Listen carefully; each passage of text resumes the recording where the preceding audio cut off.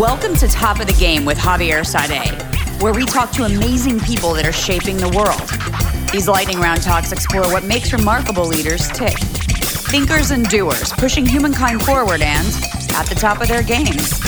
Impactful insights, global perspective, valuable wisdom you can use every day in your life and work. This is Top of the Game. Enjoy today's episode. Here's Javier.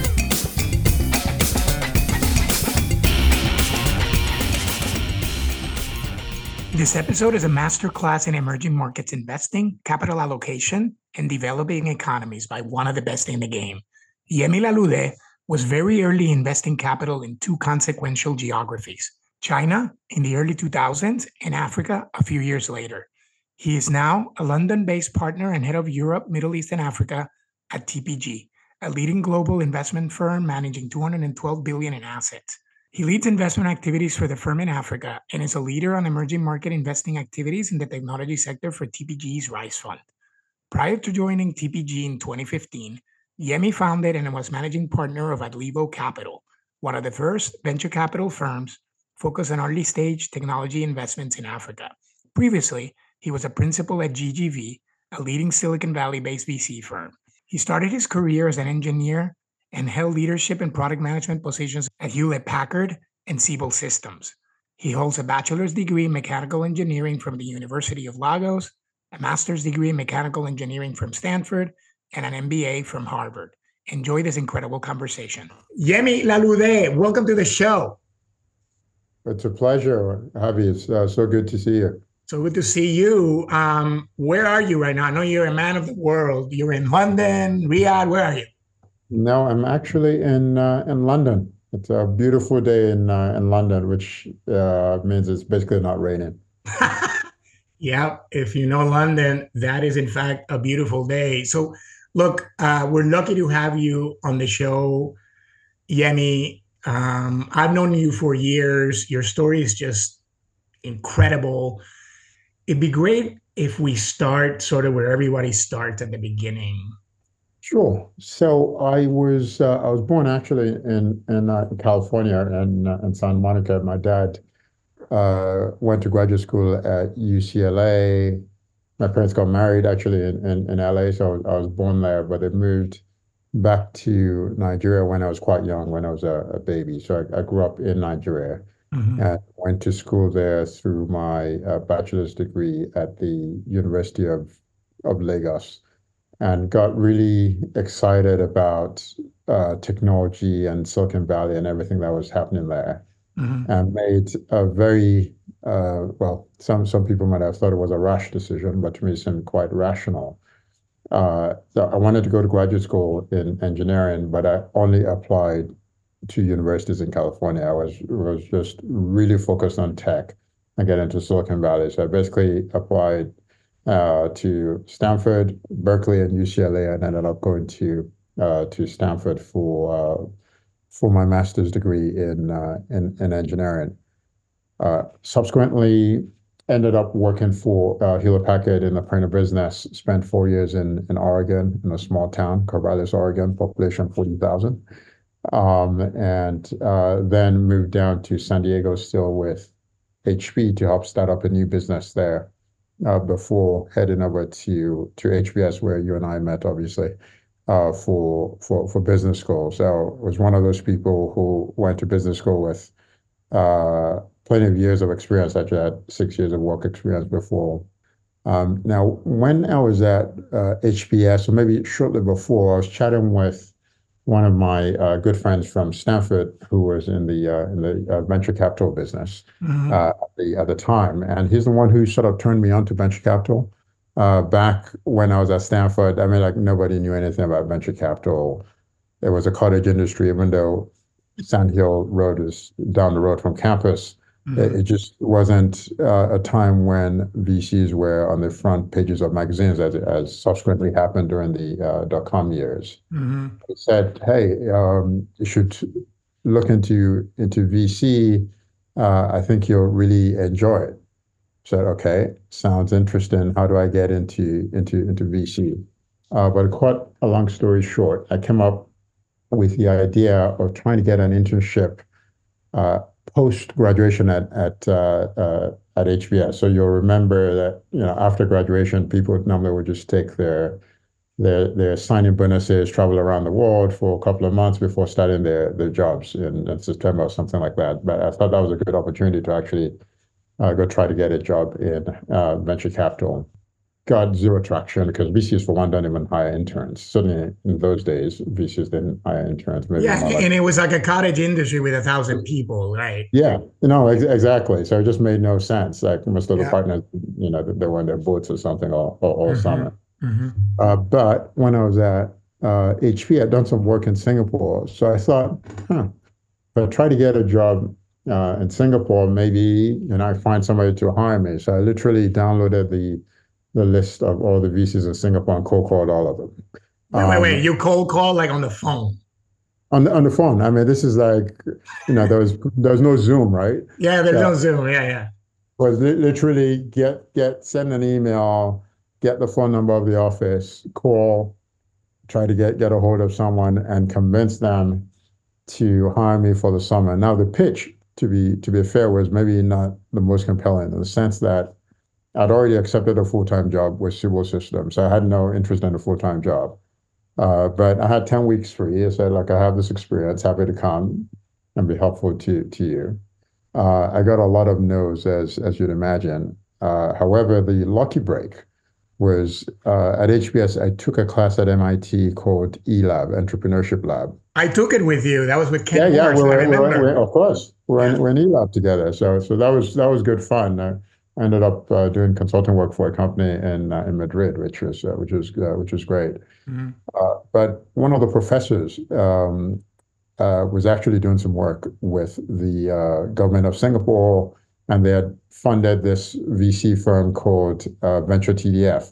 So he introduced me to Thomas, who ran Venture TDF, and we had a call on the phone, and he said, "Look, sure, come over. I'll give you enough money to sort of survive in Singapore for the summer, pay for your flight ticket." And basically, this is how I got into the investment business. Wow. Well, look, that's just a head-spinning story. And in fact, we graduated in 2000, which was literally at the very top of the crest of the bubble, the internet bubble, which ended up crashing down like literally 12 months later. So tell me a little bit about your way back into venture capital, and really where I wanted to focus your comments on is on the VC fund you started to invest in Africa, which I think you were one of the first, if not the first, to do one of these things. Yeah, no, that's absolutely right. The other lucky break, I guess, was Thomas, who hired me in Singapore, was working in addition to running Venture TDF. He was working with 3 partners to start a firm with, for the time, a very, very unique strategy of bridging the gap between the US and China. This is when there were no US VCs at all in China. Zero. And so the first ones to do it. Somehow they managed to pull it off back in 2000. So it was a 2000 vintage fund. 4 partners, never worked together before, separated in age by roughly 10 years. Each one of them, like 10, 10, 10. So it was really, really incredible. And that firm at the time was called Granite Global Ventures, now called GGB Capital. Yeah. So I spent a couple of years at Siebel, kept in touch with the team after 2 years at Siebel, which I went to Siebel because I really wanted software experience. I'd done hardware at HP. So I joined GGB Capital on Fund 1. So I was one of the first 6 people there. It was the 4 founding partners and 2 of us who were associates at the time. And just incredible experience to join a firm on the ground floor, so to speak. It's obviously been very successful subsequently, but saw what it took to build a firm up from scratch. How do you build a culture? I mean, all of that. and got the sort of experience you wouldn't get at a big shop, right? Because I Hmm. wrote the letters to LPs every quarter. I wrote the PPM for our fund too. At a big shop, you wouldn't get that sort of experience. Yeah. But spent 6 years with GGB. So I was there fund one to fund three. And so this would have been around 2008. And I got really excited about some of the trends I was seeing in Africa because they really reminded me of what I saw in China, where you had the expatriates or the Chinese students who stayed behind in the US to work, moving back to China to start companies, So, start investment firms. so So Yemi, yeah, Yemi, let yeah, me stop you for a second. So you're kind of at the front end of the wave with what is now the biggest bilateral relationship the US has, which is China. yeah. And then you saw analog kind of trends and connectivity in Africa, which led you to this idea. Is that kind of what you're? Yeah, no, that's it. But there was an intermediate point actually. So this was, Mhm. I had two data points from which I could extrapolate. So Yeah. the first data point was China, and then the second was India, Mhm. which happened about 5 years after China, right? So same story. Mhm. A lot of the Indians going back, setting up investment firms, starting companies, and so forth. So I Mhm. thought that the same thing could happen in Africa, and so some of the same repats as we call them, so opposite of expat, people moving back, starting companies. So it was a very, very exciting time, which is why I literally came up with the idea. I remember I was driving for those who are familiar with the Bay Area, I lived in San Francisco, but my office was on Sand Hill Road. So 32-mile drive, which I did every day on the Highway 280. And I came up with the idea on my way to work one morning that this is what I want to do.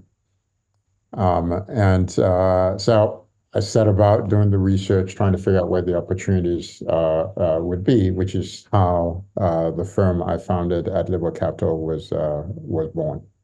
Trailblazing. I know you did a lot of investments in Africa. You're arguably, at that point and to this day, one of the people that know the most about business formation, all the intricacies of Africa. Everybody thinks about Africa as this one place, but it's really dozens and dozens of countries with very different economies.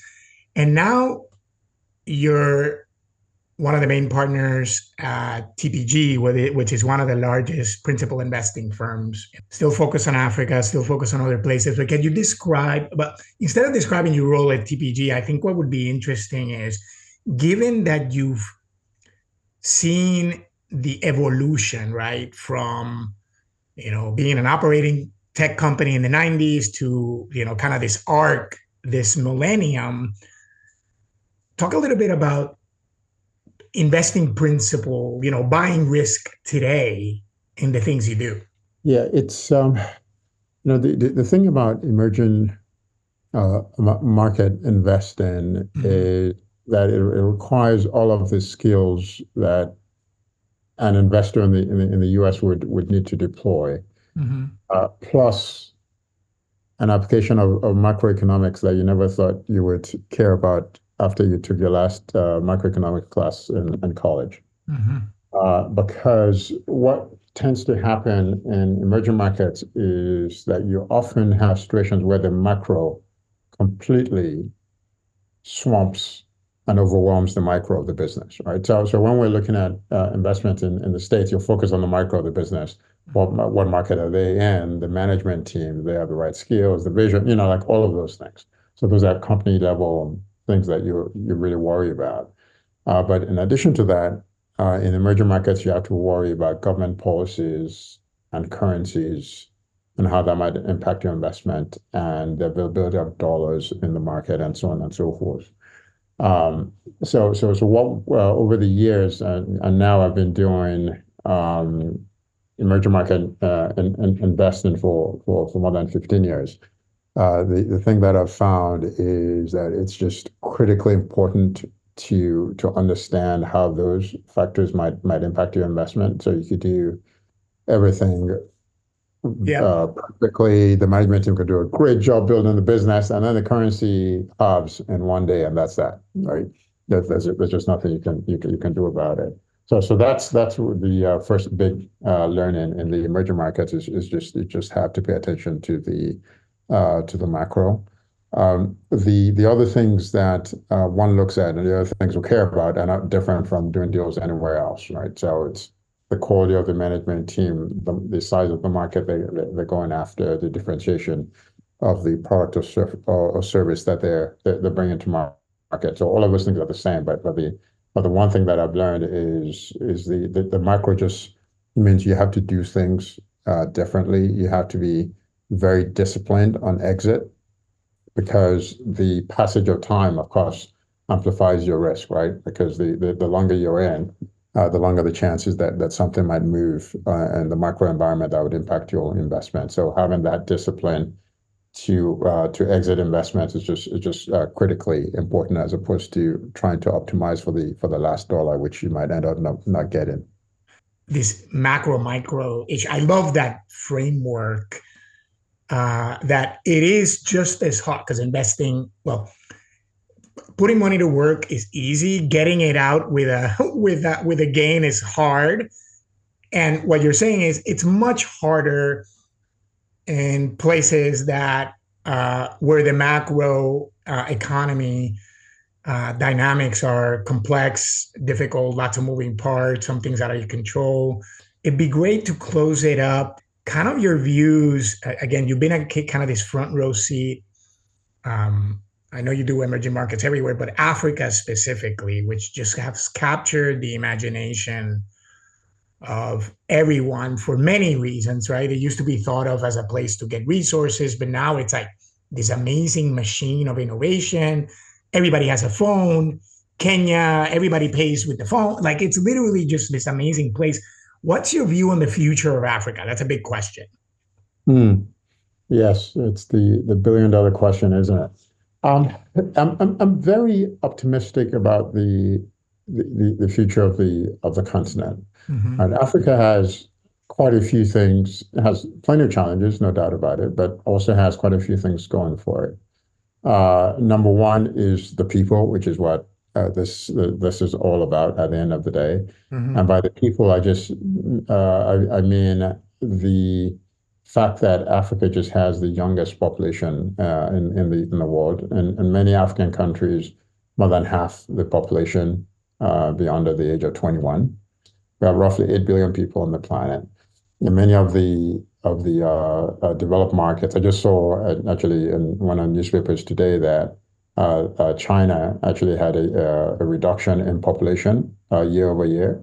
They peaked 2 years ago. Now they're already moving in the opposite Yeah, direction. the one child policy is starting to hurt. Yes, yeah, exactly right. Yep. But even in places that don't have that, in Western Europe, you just don't Mm-hmm. have enough children per female to hit the replacement rate, right? So, Mm-hmm. but then you have Africa where the opposite is happening. So this human capital, I think, is if harnessed properly, is a huge asset for the continent. Mm-hmm. The continent continues to be a big source of minerals and materials and all of that, which is positive as well. But the ability, which we're starting to see now, for people to actually harness the talent, get access to global markets, is something that I think is quite different. So literally, as an engineer in Ghana, you can get a job sitting at home or working from Ghana and working for a company that is in Japan or in the US. Uh, Agriculture is very important to the economies of many African countries. Africa has the greatest arable land on the planet. Again, in an environment where with climate change, there's a big reduction in arable land around the world. And then the thing that really pulls all of this together in an area that and I'm quite passionate about is technology, because it's technology that enables people to work remotely. It's technology that enables people to overcome the lack of infrastructure to do very interesting things like the mobile money example you gave in Kenya. So I'm really quite positive about the long-term prospects. This is a masterclass in so many things, emerging markets, Africa, from one of the foremost experts in investing in this innovation in emerging markets in Africa. Yemi, it is awesome to have you. Keep doing what you're doing. Thanks so much, Javier. Always a pleasure catching up. Looking forward to seeing you in person soon. We hope you enjoyed today's conversation. For information and links about today's guests, check out the show notes and visit topofthegame-thepod.com. Your host, Javier Sade, the show Top of the Game. Thanks for listening.